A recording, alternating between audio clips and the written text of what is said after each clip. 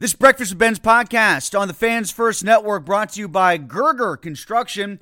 It's not too soon to start planning your dream deck. They build decks year-round, and they're booking into spring and summer 2024. Gerger Construction is a small burg business specializing in decks, pergolas, railings, and fencing.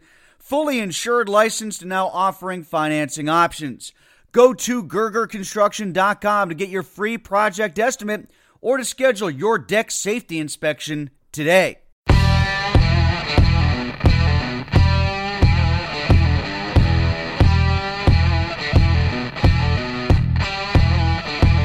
It's another edition of the Breakfast with Benz podcast here at the Fans First Network on Trib Live. Tim Benz with you, getting set for the Steelers and the Niners. Game 1 of the 2023 season at Acrisure Stadium. And joining us right now to look at things from a San Francisco perspective, he's been a broadcaster in the Bay Area for a long time now, and a real good one at that. Play-by-play man for ESPN and the Pac-12 Network. He's also a host at 95.7 The Game from time to time. You can catch him on Sirius XM as well. He's Roxy Bernstein. Roxy, it's great to catch up with you again. Long time no speak, and good to talk some football with you. How are you? Tim, I am great. It's always good to catch up with you. Roxy, at some point in the conversation, we're going to have to talk about the Pac-12 situation and your Cal Bears coming to the ACC to play Pitt and all the other schools in the Atlantic Coast Conference, that odd merger that's developed. But let's start with the NFL, and let's start with the game on Sunday at Acrisure Stadium, Steelers and Niners at 1 o'clock Eastern. And I can tell you that here in Pittsburgh, people have been tracking with great interest a lot of news out of San Francisco, knowing for months now that this game was going to be the first one on the calendar for the Steelers. Everybody's been taking in any news they can find about Nick Bosa's contract situation, whether or not he's going to be ready to play by the time the game starts on Sunday, if they're going to get a new deal hammered out. People now hearing about George Kittle's injury, whether or not he's going to be available. How is Brock Purdy's elbow healing from the offseason surgery? Everybody was tracking the quarterback situation there until that got ironed out. It was clear that Purdy was going to be the starter and Lance got traded. All this stuff that's been going on with the Niners, has it been a distraction at all in San Francisco? I think it's been a little bit of a distraction, certainly, and there is some concern with the 49ers heading into this game because, let's face it, the Defensive Player of the Year right now is not in the fold. I think that's the more concerning issue for the 49ers, Tim, right now, than George Kittle was on the practice field yesterday. Tuesday, they're off. But he was out there working out. He's got an adductor strain, whatever they're calling it, groin, whatever you want to say it is. We'll see how his status is affected for Sunday. But the biggest concern for the 49ers is right now there is no Nick Bosa. And by all reports, the two sides are not close, Bosa's representation and 49ers GM John Lynch. There are ongoing conversations. Is there a chance he could play Sunday? I think there is. But certainly he'd have to be in camp really quickly for that to happen. But you're talking about one of the dominant players in the game. And the 49ers defense is built around Nick Bosa. And to not have him on Sunday, I think would be a huge loss for the 49ers and a huge boost for the Steelers going into the game.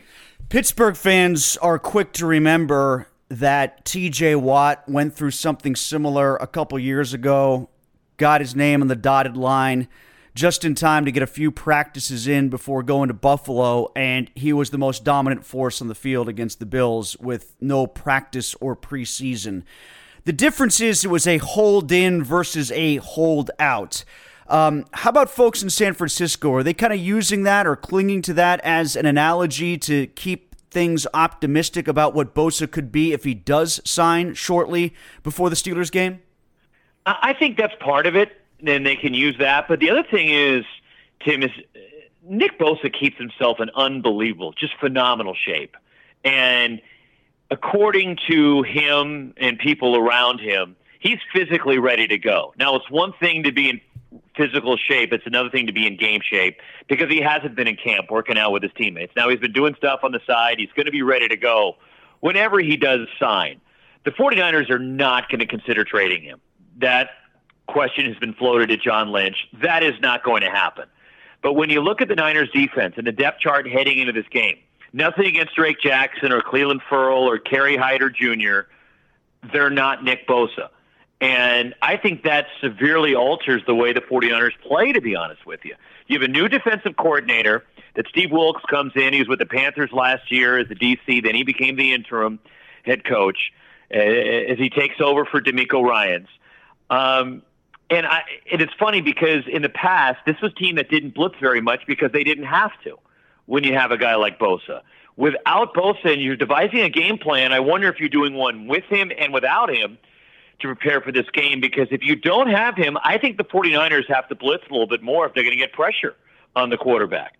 Now, Steve Wilkes has said this is a team that will blitz more this year, and he blitzed often, one of the top blitzing teams when he was with Carolina. And I would imagine they would have to do it a little bit more this weekend if they do not have Bosa in the lineup. To that end, for the Niners this season, and maybe for the moment I'll expand the conversation beyond just this weekend against the Steelers, but how far does this stretch for him? I mean, is this something that could conceivably go on all year? I mean, if it's one game, could it be 17, or is there a potential end in sight for either side?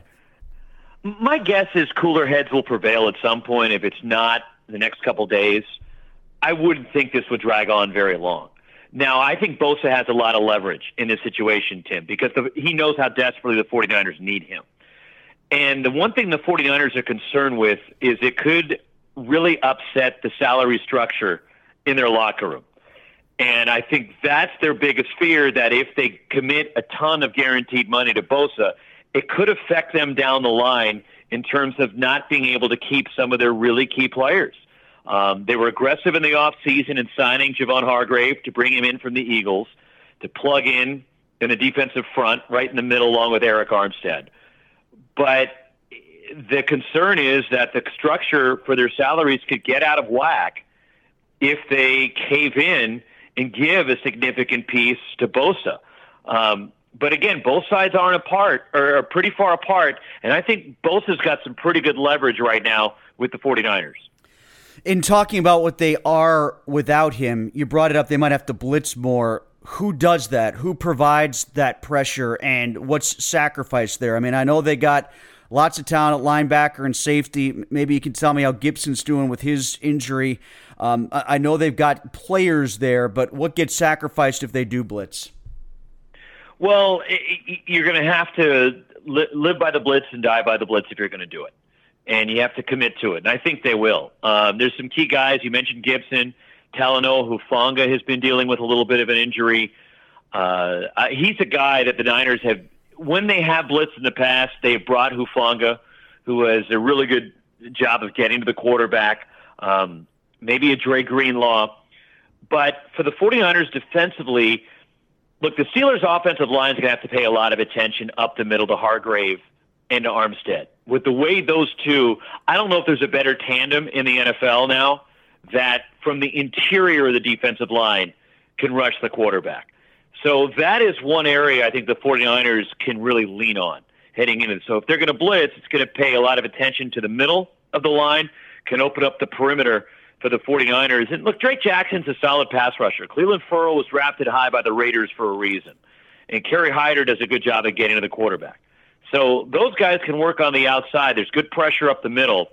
This is a talented defense. Even without Bosa, but certainly with Bosa, you're talking about maybe the premier defense in the NFL. So Hargrave's looking good so far out there, huh?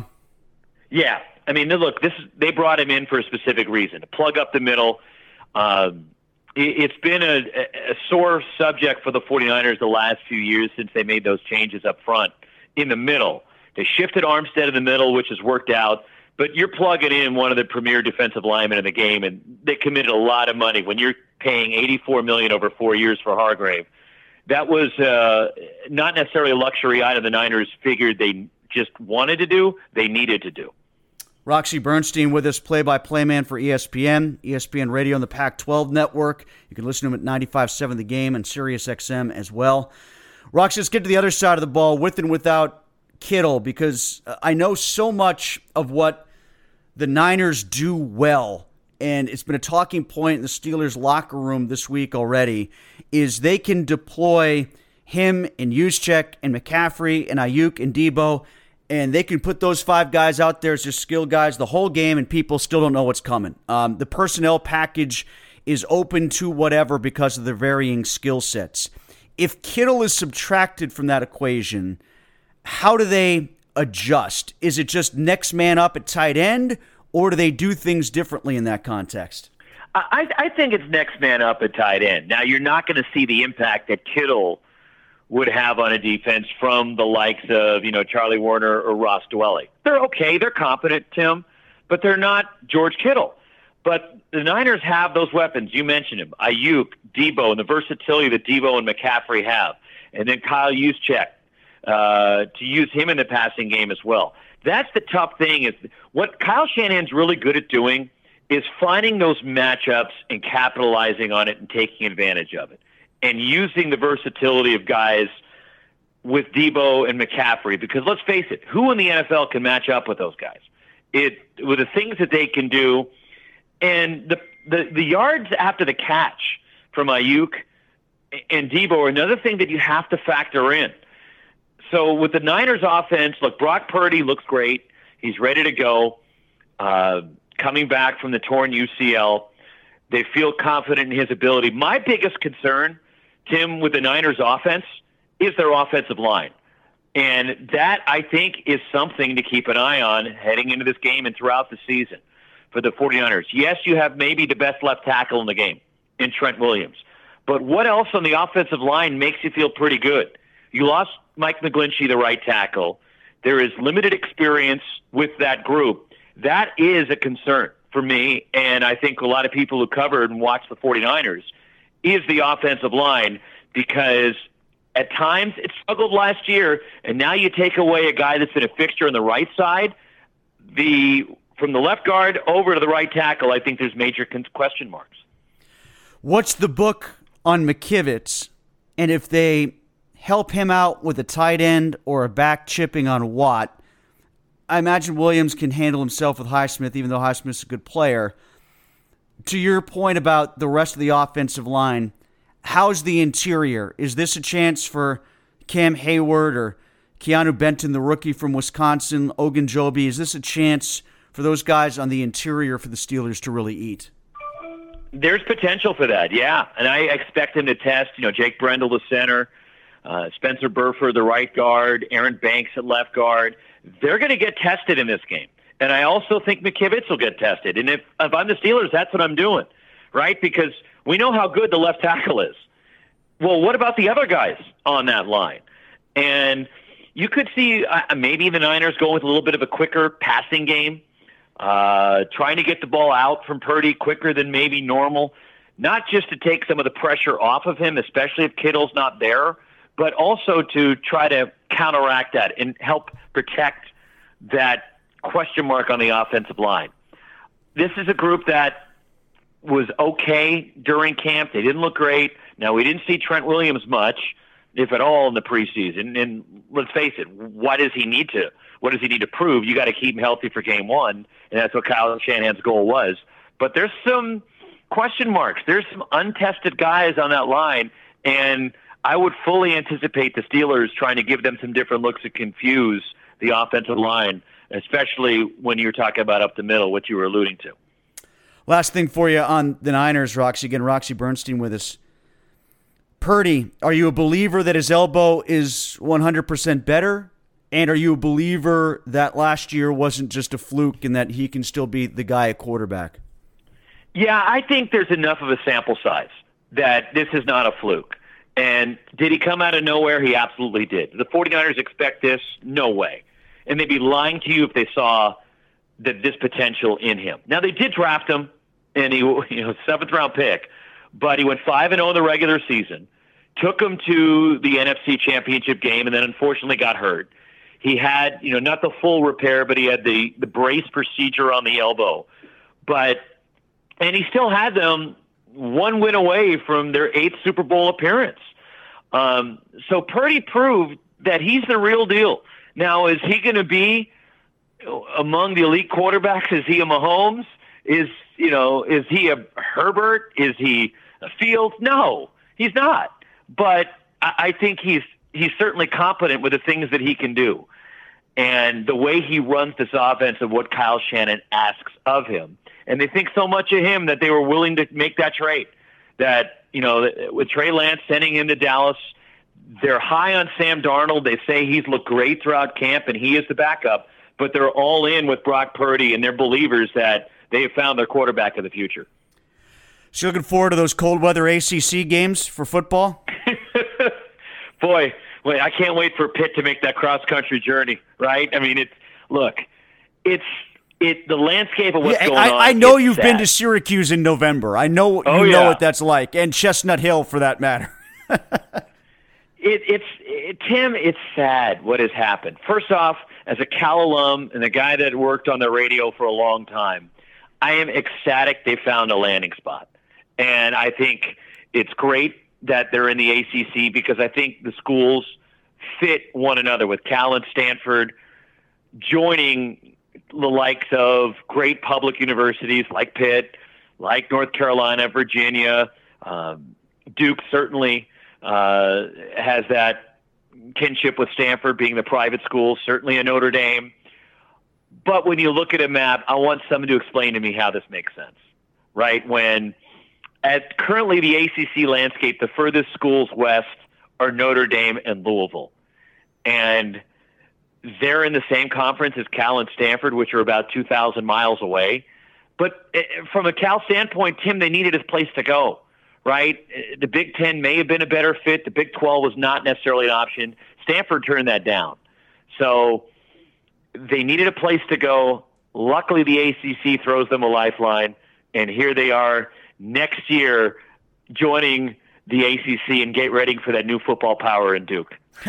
After what we saw the other night. I think in the long run, we might be making a little bit too much of it out of football. Like, I think football will just kind of be a West and East division, something geographically aligned. I don't know what this is going to do for basketball. But I guess I'm not supposed to ask because all anybody cares about is football anyway. That's the unfortunate thing, is this is all about football, and everything else, basketball included, is an afterthought. And in the ACC, Roxy, it's basically two teams where that matters for. Florida State when they're good, and Clemson. Maybe Miami. Yeah. Maybe Miami whenever they're good. But that's probably why, Clemson and Florida State were against this. That they didn't want Cal and Stanford to come in. And luckily for Cal and Stanford and SMU, NC State flipped. And they were the team that was able to get that 12th yes vote to allow Cal and Stanford to come. Look, it's going to make for some late nights. Certainly Pac-12 After Dark took on a life of its own out here. Well, now we're going to have ACC, I guess, after midnight. Right? Yes, exactly. Yeah, ACC tomorrow morning is what we'll call it. What about the non-revenue sports? What about like the softballs and the volleyballs and things of that nature? How is that going to work? Are they just not going to play anything all that far east? Again, will it be sort of a divisional reliance to keep travel down? What are they going to do there? See, I don't know how you do that and avoid the trips out west. I mean, the Cal Chancellor, Carol Chris, recently talked about it right after the announcement. And she said that, there's potential plans to meet up in Dallas so that we could limit the travel. I don't see that as a realistic possibility, to be honest with you. Because, look, if I'm a parent of a volleyball player, a softball player, a baseball player, whatever soccer, whatever sport you want to throw out there, I want to make it easy to go see my kid play. And if I'm living in the Bay Area or somewhere in California and I want to see a Cal home game, why do I want to get on a plane to go to Dallas to see that? And the same thing could be said for the ACC parents, right? That they don't want to have to get on a plane all the time to do it. We'll see how this shakes out. And look, Cal, Stanford sacrificed, and SMU did, taking limited to no revenue I can't for believe the that. short term on the deal. Yeah, it's unbelievable. You mentioned Notre Dame. And out here in Pittsburgh, I do some play-by-play, certainly not to the same level that you do, but I do play-by-play for the Robert Morris hockey team. Robert Morris is in 6 different conferences, right now for its athletics. Notre Dame has the hockey team in the Big Ten. It's independent for football. All its other sports are in the ACC. Why can't it work that way for the rest of the college landscape? Like, why can't we have all that money earned by the football institutions and then have it trickle down to the universities and the conferences to fund a more logical way to do all the other sports? Like, I'm ready to just say, okay, college football, you do your own thing.